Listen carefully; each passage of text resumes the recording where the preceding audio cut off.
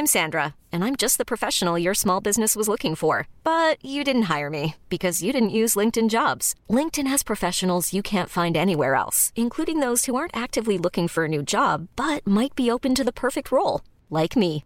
In a given month, over 70% of LinkedIn users don't visit other leading job sites. So if you're not looking on LinkedIn, you'll miss out on great candidates like Sandra. Start hiring professionals like a professional. Post your free job on linkedin.com/achieve today. Ever catch yourself eating the same flavorless dinner 3 days in a row? Dreaming of something better? Well, HelloFresh is your guilt-free dream come true, baby. It's me, Keke Palmer. Let's wake up those taste buds with hot, juicy pecan-crusted chicken or garlic butter shrimp scampi. Hello Fresh. Stop dreaming of all the delicious possibilities and dig in at HelloFresh.com. Let's get this dinner party started.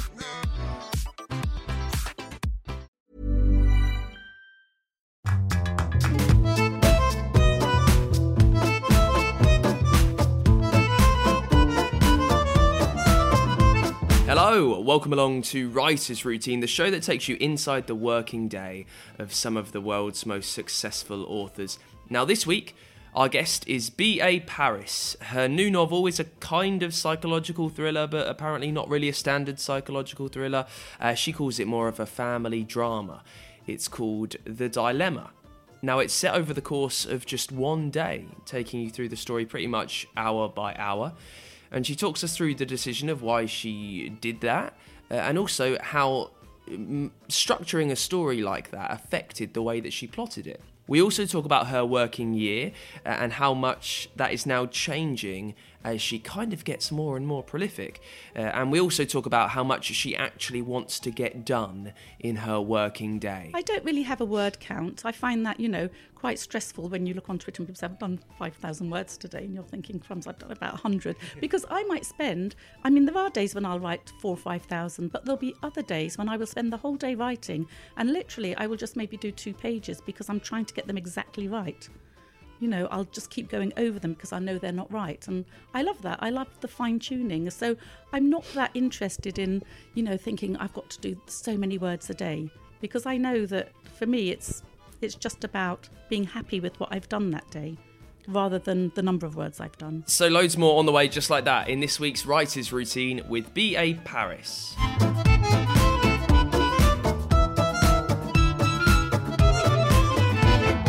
Yes. Hello, welcome along. My name's Dan Simpson. This is Writer's Routine, the show where we try and steal some of the scheduling secrets from some of the world's greatest authors and have a proper sneak peek, a real in-depth look into their working day. Now listen, I'm in my kitchen today, so it might be a little bit more echoey than usual, so I'll try and get this bit over and done with, just in case the myriad of clatters and clashes and just utter chaos of London seeps into your ears. So sorry about that, but we'll get moving. This week we're with B.A. Paris. I think it's Bernadette's 4th book. Interesting story. She grew up in the UK, then she moved to France for work before she moved back to the UK to start writing, which I imagine is directly in contrast to certainly the direct opposite, really, to certainly what I, and I reckon probably even you, would ideally do. Come on. You'd escape to France to write, right?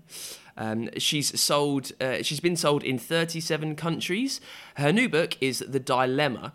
And I actually caught up with her on the publication day. So there was kind of a lot of buzz all about it online. It was going great guns on Twitter, and she was just so excited to tell me all about it. This is the blurb for it. It's Livia's 40th birthday. She's having the party of a lifetime to make up for the wedding that she never had. But during the day, her husband Adam hears some terrible news. He needs to tell Livia, but how can the party go on without her knowing? But she's so happy, she's so excited, and the guests are just about to arrive, ... So you can see by just that quick synopsis how it would work as a story that you're taken through hour by hour. And we find out how that meant Bernadette needed to plot kind of more than she ever really normally does. and how it kind of changed the way that she tells her stories. We also take a deeper dive into the difference between plotting and pantsing, two ideas that we love so much on this show, the way different people work. Do they thoroughly set it out? Do they fly by the seat of their pants? We have a good chat with Bernadette all about that. And even though we're focusing on the new one, The Dilemma, it's an odd thing, right? When I'm catching up with authors about the books that they're publishing then, they've usually written it about 2 years before and they're halfway through writing another one. So you always get this strange hybrid of the stories that they really want to tell you about in their brain. And it kind of overlaps in this one. Bernadette was in the middle of writing a mystery 5th book. So I really hope it's not that confusing when we flip between the two, the mystery 5th one and The Dilemma, which is really there to tell us about. But I hope you carry on with it because I think it's really worth it. There's some incredible nuggets in this one. We need to get into it first, though. So let's do it. And we start, as always, with B.A. Paris. And we start with the place where she sits down to write. The trouble is I often write on my bed or in my bed, so my view is probably the bathroom door. But we've recently moved to a house in the country, and I have a little sitting room downstairs, and I've put a desk in front of the window. And across the way, all I can see is this beautiful field where there's often pheasants and partridges, depending on the time of the year. And it slopes up into a little wood, and it's just beautiful. So I see all the seasons, changing, and it's absolutely lovely. Inside the room, not outside the window, what is there to inspire you? Are you looking at hundreds of book-lined shelves? Have you got art on the walls? Anything to kind of keep you going? No, I have my books behind. So I have a library behind, some shelves with lots and lots of books on it. But I don't really need any inspiration. I'm just really focused when I'm writing. So no, I don't have anything to inspire me at all. It's just my imagination. Is there any plot inspiration, though, for you? So a whiteboard, perhaps, so you know what's going on, Post-it notes? Absolutely not. Nothing. No notes. I never take notes. I don't have a whiteboard. I don't have spreadsheets. I know this is awful to say, and there's authors who say, I don't believe it, but I don't plot. I just start writing. I have an idea for my story. I have the opening scene. I'll start writing that. And of course, if I plot, it's in my head. I'll think a lot about my story because I'll always be editing maybe my previous book while I'm thinking about the next book. So I've probably plotted quite a lot in my head before I start writing. But there's no notes. There's nothing. And I just start writing and I love it. And I don't know where my story's going. And, I usually have my end, but for example, I've just written my 5th book, just finished it, and all the way through I didn't know who the murderer was. So I had a possibility of 2 characters, and I thought, well, actually, I'm just going to let them kind of fight out for themselves and see which one wins. And it was great, and I only knew really in the last couple of chapters. But it works. It works for me. Let's talk about the day, and we'll talk about the year, I think, because you're getting into the stage of being quite prolific. How many books have you published now? Well, this is going to be my 4th one that comes out in January. And you've just finished writing your 5th one? I've just finished writing my 5th, yes. So you're getting into that stage I am, yes, of doing 1 book a year, I hope, although I didn't have one out last year. But yes, I want to get back into that routine of having a book out a year. So I think we'll talk about the writing year as well. I'm fascinated. But let's stick to the day. Mm-hmm. It's what the show's named after. So talk me through yours, the moment you wake up to the moment you go to bed on a day when you are sat down to write. How is it looking every hour? What's going on? Okay, so if it's a day that I know when I can spend the whole day writing, it's my favourite kind of day. And so I'll wake up probably about 7:30 and my laptop goes straight onto my knee in the bed and I'll start writing. I'll start reading over what I wrote the day before. And then I'll get up and go down to the writing room and then literally I'll sit there until somebody brings me a cup of coffee. So if my husband's not around, I won't actually lift my head up till maybe 4 p.m. But for me, it'll be 11 a.m. I won't realise that I've written for 6 hours at a stretch. And I just love that feeling. And then I'll suddenly feel hungry or thirsty. And I think, oh, gosh, it's 3 or 4 o'clock in the afternoon. So I'll have my break. I'll get a cup of coffee and just go straight back to writing. I'll write until probably 6 or 7 in the evening. Then I might have something to eat. And then when I go to bed, I'll start writing again. And I'm a very bad sleeper. So if I wake up at 3 o'clock in the morning, as I often do, I'll just write again then. Because you're so much a pantser, you're not really plotting at all. Have you learned any tricks along the way, or rather what tricks have you learned along the way that help you go back to it the next day picking up the full force of your plot and running with it? As I say, that I always read over what I wrote the second day, just to remind me, the day before, sorry, just to remind me of where I am in my novel. And during the night, I'll have thought a lot. I think about my book, my story, the whole time. It's always there in my head, even when I'm talking to other people. Half of me is away with my book, thinking of where my story's going. So I always know.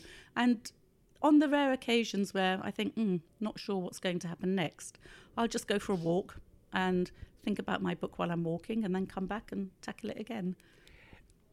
It sounds fantastic. It sounds too easy.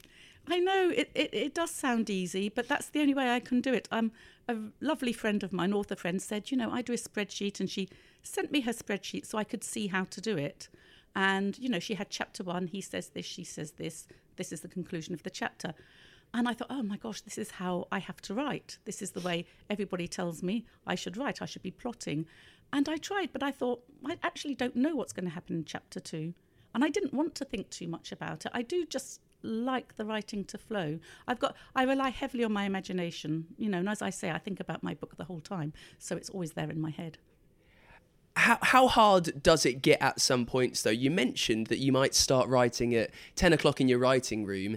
Suddenly it's 4 o'clock, but for you only an hour has gone. How surely it can't be, that much of a steam train. Your fingers are just tapping away with no challenges. There's no roadblocks to you at all. No, I can actually do that. It's not, of course, there are some hard days. There's some days when I actually don't feel like writing, and often about halfway through my book, I hit a wall.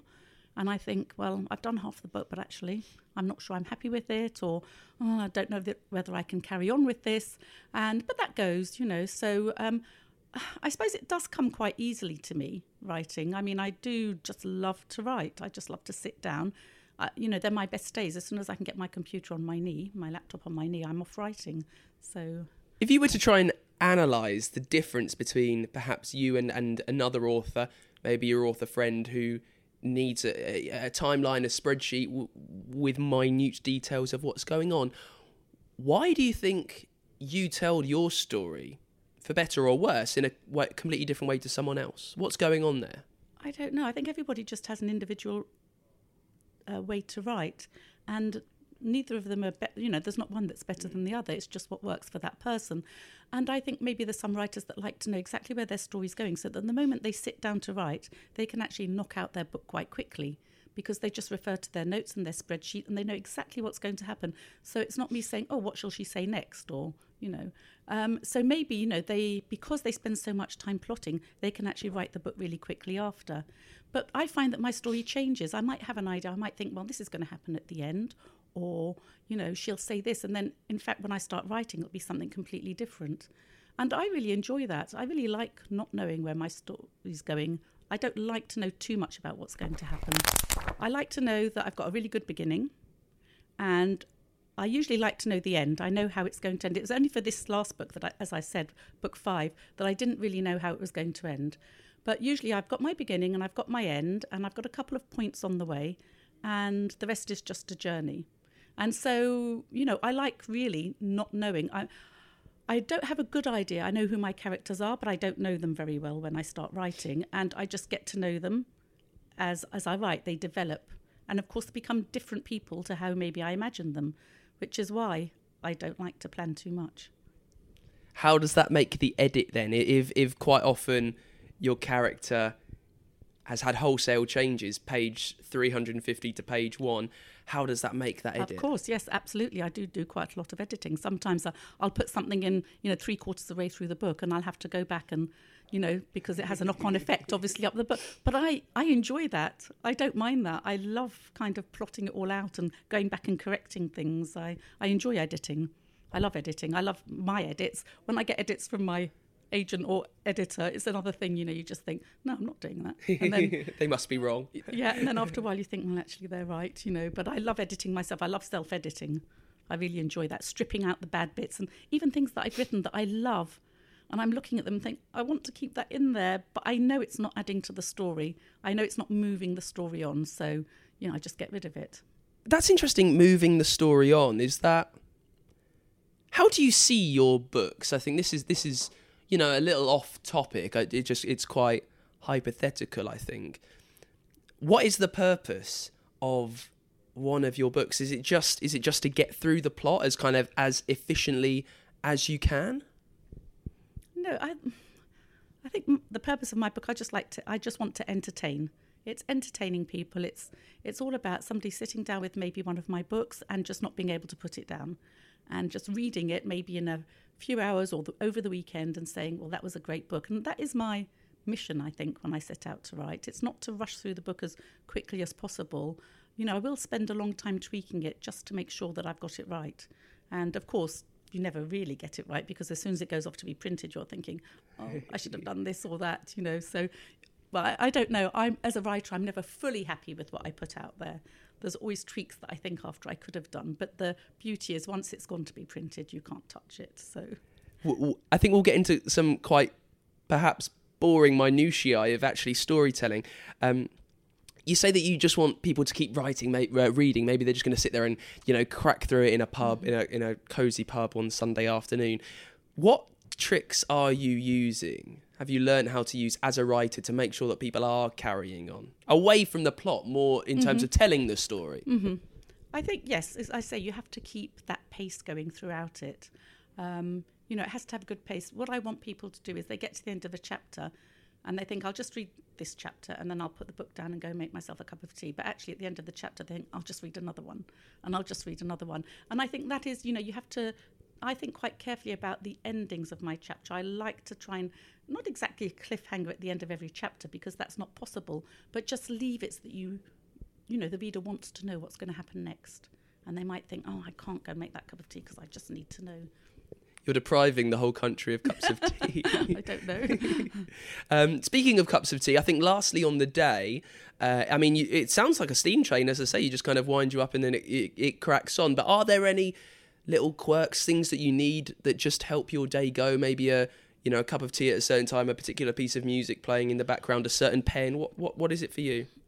Just my laptop and me, really. I don't even need tea or coffee. I mean, if somebody brings me one, if my husband brings me a cup of coffee, actually, he usually comes back an hour later and finds it stone cold because I won't drink it. But no, yes, I do like to have some chocolates next to me, but I don't, I'm just very focused on my writing. But I don't want people to get the impression that every day I get up and do this. It's not at all true. I have bad days like everybody else where, I just don't feel like writing, or I have days when I can't write because I've got so many other things to do. If I go to visit my parents-in-law, for example, I'm not going to write when I'm spending 3 days with them. So, it's not an every day I have to write every day kind of thing. When you are locked in to get a final draft to a publisher by a certain date, how many days do you like to try and write a week? How many words do you like to try and get down per day? I don't really have a word count. I find that, quite stressful when you look on Twitter and people say, I've done 5,000 words today, and you're thinking, crumbs, I've done about 100. Because I might spend, there are days when I'll write 4,000 or 5,000, but there'll be other days when I will spend the whole day writing, and literally I will just maybe do 2 pages because I'm trying to get them exactly right. I'll just keep going over them because I know they're not right. And I love that. I love the fine-tuning. So I'm not that interested in, thinking I've got to do so many words a day. Because I know that for me, it's just about being happy with what I've done that day, rather than the number of words I've done. We spoke about the edit earlier on. How much are you fine-tuning as you're going? I've chatted to other authors who refer to the first draft as the dirty draft or the vomit draft, to just get it out there. Are you a bit more particular than that? I think my draft is pretty good because, as I say, I'm self-editing the whole time. So each morning I will go back and read what I did the previous day or the previous 2 days before and fine-tune that. So my first draft is probably, in quite a good... I'm a bit of a perfectionist, so I couldn't just knock out something that isn't almost, well, not perfect, but, isn't of kind of good enough quality for me. I wouldn't be able to do that. If you are self-editing as you go, without being too self-critical and giving away, letting us too much behind the curtains, what are you picking up on that you notice that you are doing, that perhaps little holes that you're falling into every day that you are constantly having to re-edit? Well, there's things like repetition, which is quite, that happens quite a lot. You'll use the same word within about 3 lines or something. So, I'm getting more and more aware of that. And just trying to make the speech natural. Sometimes I'll read out loud and I'll think, you wouldn't actually say it like that. There's a big difference when you write. And so a tip that somebody gave me was always read your stories out loud. And I find that a really good idea. So, often I will read a whole chapter out loud and then I'll pick up on little things there. Or, it just might be something that hasn't fitted into the story well, so I'll have to edit it out. We've spoken about the day. Let's try and focus on the year. Now, you mentioned that you would kind of like to publish one a year. You've skipped a year, but you've just finished your 5th. Can you take me through how a writing year looks for you? So when you've handed in the final draft of one book, what happens the next day? When are you starting to write your next book? How are you getting the ideas for that story? How does it look? Okay. Well, when I hand in the final draft, I've already been working on my next book, because there's this big gap. When you send your first, for example, when I first send my first draft off, there'll always be a gap of about maybe 2-3 weeks, maybe 4 weeks before I get any edits back or get any reaction to that. So in that time, I already have started thinking about my next book and started that. And then, so you've always got 2 books on the go, because you'll get your edits back for that book, and you'll interrupt the book that you're now writing to do the edits on that, and then they'll go off, and then you'll go back to the book you're writing and you'll do a bit more work on that, and then you'll have more edits to do. And so it's an ongoing thing. For about 4 months, I would say, you're writing your new book and also working on the book that's going to be published. So there's never that gap, really, although as I've just finished my 5th one and will be sending that off, I'm going to take a break over Christmas. So I won't start my next book until February time. Well, let's try and investigate that. I know that we're here to talk about the 4th book, which is out in January when this should go out, which is The Dilemma. But so, kind of the timeline's all up in the air. But anyway, so you finished your 5th book. When will you start thinking? So you're going to have the break over Christmas. Have you an idea for the 6th one? You don't need to tell me what it is. No, not really. But then, I do have a couple of books that I started and put aside for one reason or another.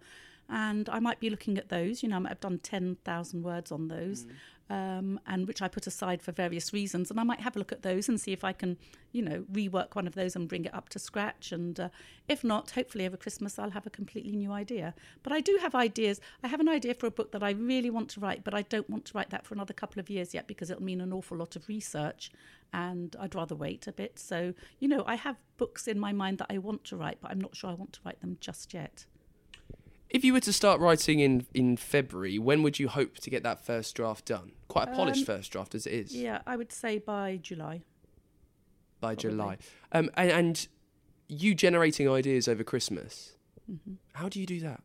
Well, all my books have always started with something that's happened to me or a friend, so something will just happen. For example, the book I've just written, book 5, it starts with, we've just moved into a village. So mine starts with a housewarming party, because I thought, well, we might have a housewarming. And what if this happened? And so I thought, great, I can use that as the start to my next book. And as I say, I've got a very vivid imagination. So I'm always, expecting the worst or thinking this could happen.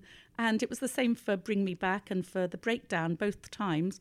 For Bring Me Back, I was travelling through France with my husband. We stopped at one of those isolated picnic spots. He got out of the car to go off to the loo, and I was on my own in the car, and I thought, what would happen if he came back and I was gone? And so that's the start of my next book. So, it's usually something. So I'm hoping over Christmas for lots of inspiration that something will happen and I think, oh gosh, that could be, the start of book 6. I'm Sandra, and I'm just the professional your small business was looking for. But you didn't hire me because you didn't use LinkedIn Jobs. LinkedIn has professionals you can't find anywhere else, including those who aren't actively looking for a new job, but might be open to the perfect role, like me. In a given month, over 70% of LinkedIn users don't visit other leading job sites. So if you're not looking on LinkedIn, you'll miss out on great candidates like Sandra. Start hiring professionals like a professional. Post your free job on linkedin.com/achieve today. Ever catch yourself eating the same flavorless dinner 3 days in a row? Dreaming of something better? Well, HelloFresh is your guilt-free dream come true, baby. It's me, Keke Palmer. Let's wake up those taste buds with hot, juicy pecan-crusted chicken or garlic butter shrimp scampi. Hello Fresh. Stop dreaming of all the delicious possibilities and dig in at HelloFresh.com. Let's get this dinner party started. Millions of people have lost weight with personalized plans from Noom. Like Evan, who can't stand salads and still lost 50 pounds. Salads generally for most people are the easy button, right? For me, that wasn't an option. I never really was a salad guy. That's just not who I am. But Noom worked for me. Get your personalized plan today at Noom.com. Real Noom user compensated to provide their story. In 4 weeks, the typical Noom user can expect to lose 1 to 2 pounds per week. Individual results may vary.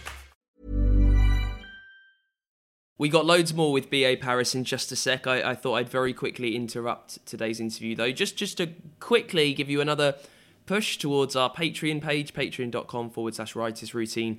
If any of the almost 90 interviews with some of the world's best authors that we've brought you has given you any tips that help the way that you tell your stories, please do pay it back. Say thank you by leaving what you can. Just $1 or so a month really goes a long way over on our Patreon. You get some merch for your troubles as well, bookmarks, badges, that kind of stuff, and it just really helps go a long way. Helps me meet authors, helps me buy them coffees, helps me buy new tech. I understand the irony of me saying new tech when I'm recording this in my flat, but we'll push on. It helps me bring you these episodes as quickly as I can. It goes such a long way, and it just means so much the fact that you enjoy us enough to help us out. It's patreon.com/writers routine. I'd love for you to get involved and just for you to help us out in any way that you can. Right, let's get back into it then. With this week's guest, sharing her writer's routine, we have B.A. Paris. In this half, we talk about why she started writing her new book, The Dilemma. We hear more about the first glowing ember of that idea that she had. And also when she had the idea, why she then decided to twist it, why she put her own spin on it.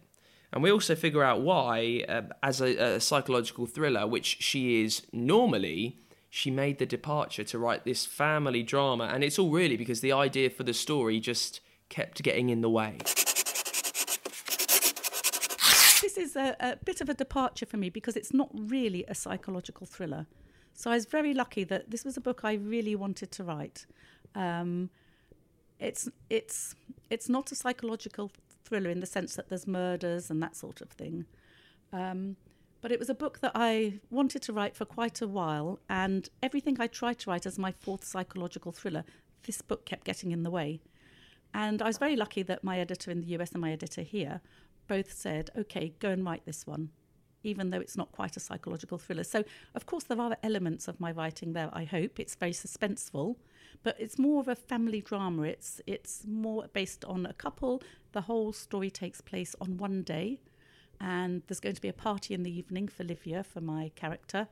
And it's a party that she's been looking forward to for years because it's her big birthday. She's going to be 40 and she's been wanting this one day that's for her for so long. And it's all about a secret that she has, which she's not going to tell her husband until after the party's over. But then her husband, Adam, on the day of the party, hears some terrible news. And it's all about how far would you go to give the person you love the last few hours of happiness.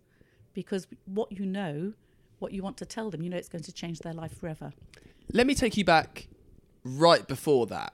When you said, you know, you really wanted to write this story for quite a long time. Why? What was the very first idea that you had for what became The Dilemma?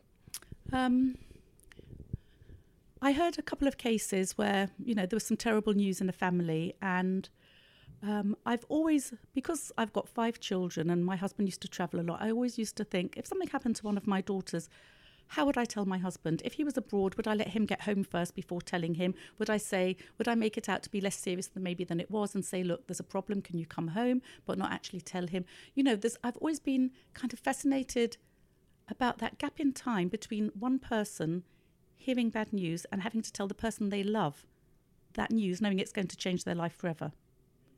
And that's what I wanted to explore with this book.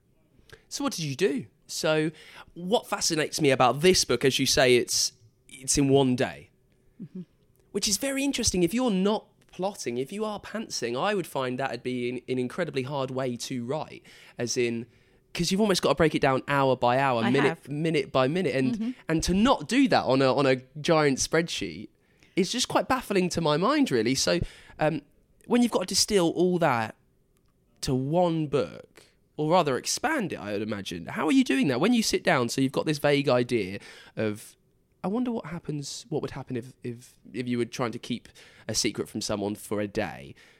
What do you know about your story, about this particular story, when you did sit down to write? This one I knew a lot about it. I thought about this a long time. As I say, it's very close to me. So it was a book I really wanted to write. And so I thought a lot about it. So I actually knew, I knew what was going to happen in this book. I mean, I didn't have it written down, but it was in my head. My spreadsheet is in my head. And so, I knew it was going to start with a couple waking up in the morning, and then it was just going to be an hour by hour story of their day and what happens when. And I knew what was going to happen at more or less each hour, and it's quite hard actually when you're writing a story in a day, because you have to keep the story moving. So that means that every hour something has to happen. So it's the busiest day ever. Yes, and something, there has to be something interesting in each. So it's broken up into, hours. So each chapter is 1 hour, and it's told first by Livia and then by Adam. So it's their view of their day, what's happening to them during that hour. And also what's interesting, you mentioned earlier about how you get to know your characters. Does the fact that this is over a much shorter time scale completely change that? Because it's not like someone can go, it's not like Livia can be, whole swathes different. No. One day to the next. No. I mean, I did write a first draft, and, it wasn't a particularly good first draft. I wrote it really, really quickly in about 4 weeks. And Adam changed enormously when I started writing again, when I started looking at the story again, because it was really important to me that people like my characters in this book. I'm not so concerned in my other books, and of course in my first book I don't expect anybody to like Jack, but it's important for me in this book that people really like my characters and see where they're coming from and understand, especially Adam. And I just really wanted to get him right. So that took a long time. That was quite difficult. As I was writing the book, in each chapter, he was developing along, and I really had to look at him and work hard on his character to make him likeable and to make people see where he was coming from. That was more difficult. Why do you believe, perhaps in your earlier writing of the story, maybe in your first draft, he wasn't that likeable? What was going on there? I think he was a completely different person. For me, it's very much Adam's story, and I think that was the problem. It was very linear. It was really his story, and it was my agent who said, you need to bring Livia into it. She needs to have her story too. And it's so much, it's a much better book now. But because of, stories I'd heard, the couple of stories that I'd heard and that I knew of when people had received bad news, and it was really very much the husbands that I knew about in these situations, and who had to give bad news to their wives. So for me, I really wanted to write Adam's story, and I made the mistake of just excluding Livia more or less at first, and then realising, that I had to bring her in. So when you've made that realisation, I know it's such a blunt question, I'm sorry for it, but then what do? You think, I need to get more of Livia in? No, I just literally rewrote the whole thing. I rewrote Adam. I had another look at Adam and rewrote it. So with that awareness that Livia needs to be more in it. Yes, yeah. And because, of course, he changed massively once Livia was there and talking about her husband. Of course, through Livia, I realised the type of man he was, because there was that relationship between them where when it was just about Adam, there was not that relationship. It was very linear. So it was much better once Livia was then giving her story and looking at her husband and saying things about her husband. And I was going, oh, yes, so... What's it like having to rewrite an entire story? Oh, well, I kept, elements of it, of course. The timeline was more or less the same. It was just bringing her voice into it. So, but, I'm fine with that. If you have to rewrite, you have to rewrite. And I don't want to put a book out there that's less than what I think is almost perfect. It's never perfect. But I'm a great fan of rewriting. I will ditch work if I think it's not right. Terrible things do happen, and it's it must be one of the hardest things to have to break terrible news to somebody about, your husband or your child or somebody in your family. I can't imagine what it must be like. And, rather than do it from the point of view of the person that's receiving that news, I've often wondered, what is it like for that person to know that the minute their husband or wife walks through the door, you're going to have to tell them something terrible. And, the kind of pressure and that's what I wanted to write about. I wanted to write about that. Without spoiling, when it comes to that moment in the book where they have to have the conversation, how do you approach that when you've built up to it for such an extent? I just imagine what it'd be like to be those people. I just imagine what it would be like to be him, what it would be like to be her, how he would do it, how she would receive it, all that sort of thing. I am that person when I'm writing. I couldn't do it otherwise. Which is one reason why I often write, usually I always write, except for my 5th book, in the first person. Because I find it hard writing in the third person, because that detaches me. I'm an observer. I'm telling what is happening to two people, whereas when I write in the first person, I am those two people. It's a voice that very much works in these types of stories. You said kind of on the verge of psych thriller, really.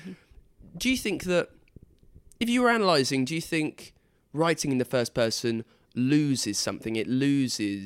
How much does it lose of the overseeing narrator? It's a really interesting question, because for me it was just always obvious to write in the first person.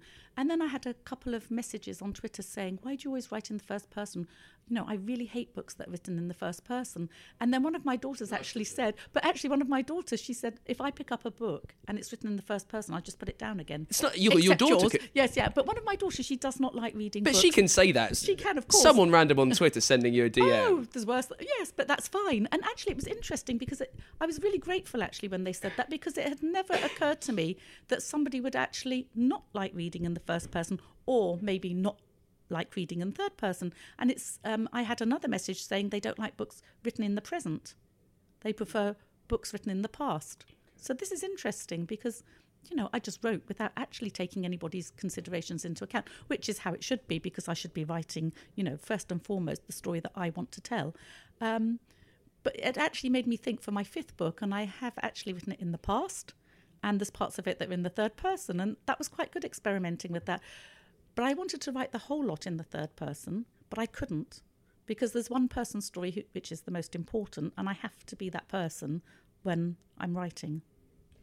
Aside from the fact that you had to be that person, how else did you find writing in the third person when you have devoted so many words to being that character? Then what was it like to detach yourself and become the all-seeing, almighty creator? It's very different. It's really different. I'm not sure I've quite got to grips with it yet, because it's just such an alien way to write for me.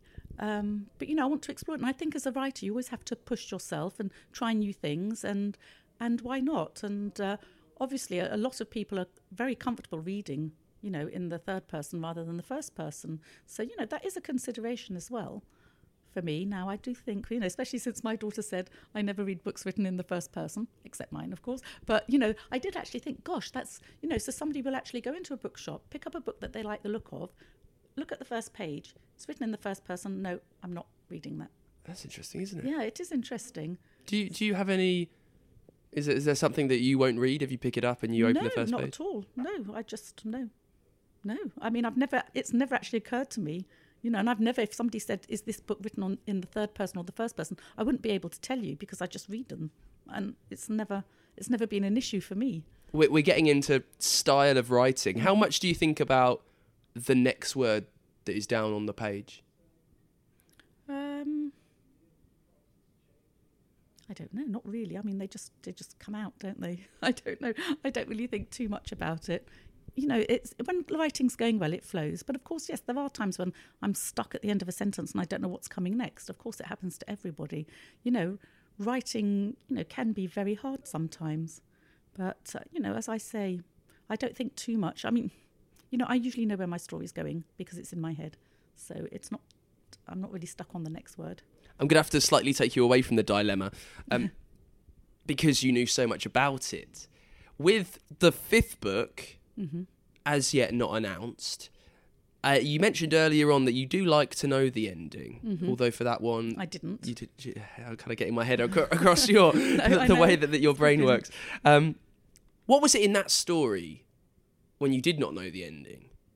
The final light bulb moment that made you think, this is how it's all going to tie together. Yeah, I think when I was about 3/4 of the way through the book, I kind of thought, it's not going to be this person. It is actually going to be that person. And in a way, I was quite disappointed. But then, there's also, you don't want your reader particularly to guess. You are trying to, it's not that I'm planting red herrings all over the place, but, the point is it's got to be entertaining for the reader. And you do like them to have that moment when they go, oh, gosh, I thought it was that, but it's not that, it's this. And yes, it was, towards the end, and it was fine. It all knitted in. And actually, it was kind of a third person that I hadn't thought about. So it actually was. And it was funny, and that came in just at the end. So, that's great. I once spoke to a writer who didn't know who the murderer was until the door was opened 3 pages before the end. And I can understand that. And I know there'll be a lot of people say it's not possible. But, I think everybody's different. And I do get people who say, I don't believe you don't plot. But I would never say to a plotter, why are you plotting? Everybody's different. And, as I say, my plotting is done in my head, I think, before I start writing. So it's not as if I don't plot, it's just there in my head. But I don't write anything down. And I know that you enjoy the edits, as we've spoken about. When, with the 5th book, and I know you're talking about red herrings and, you want these things to be natural, but how much do you have to go back when you finally figured out who the murderer is, just to tie it all together and to make sure that the third person hasn't come from absolutely stage left with no warning whatsoever? No, that's one thing you do have to be careful of, that you don't just bring in this character that hasn't been in the book at all, as the murderer, because I think that would really annoy people. But actually this worked out pretty well, this one. I think it's because I was very relaxed about writing this book. As I say, I thought, I'm going to try writing in the third person. I'm going to write in the past. So it was like, just something new for me. And I was very relaxed. I'd done The Dilemma, which was quite a difficult book for me to write. Emotionally, it was quite difficult. So I just thought, I'm just going to have a ball with this book. So I did. And I just wrote it quite naturally and quite easily. And, I enjoyed writing and trying these new techniques, which I haven't done before. Whether this will be the end book or not, I might just, my agent or editor might say, no, just write it all in the third person, or write it all in the first person, or put it in the present, which means I'm going to have to go back. And that is it for this week's Writers Routine. Thank you so much to Bernadette B.A. Paris for coming on and telling us all about her brand new story, The Dilemma. As I say, it's going great guns online. You can pick it up right now. I heartily suggest you do so, because just the way that she tells this story hour by hour over a day, unraveling this secret as you go, is really quite a treat to read as a book, and quite amazing to study the way that she's told the story. Next week on the show, we're chatting to Lucy Foley. I imagine you've probably seen and heard all about her phenomenally successful new book. It's called The Guest List. She wrote The Hunting Party a year or so as well. And the Guest List is just blowing up all over the place, and she'll be telling us all about it next week on Writers Routine. Before then, if you've enjoyed the show, if you've learned any tips that have helped the way that you tell your stories, I'd love for you to just drop us what you can over at patreon.com/writers routine. You can leave us a review over on Apple Podcasts. Make sure you follow the show on Twitter. We are at WritersPod there. So much to crack through. And if there's anything that you want to say, fire it over to me. It's writersroutine.com. And I will see you next week with Lucy Foley sharing her Writers Routine. Bye.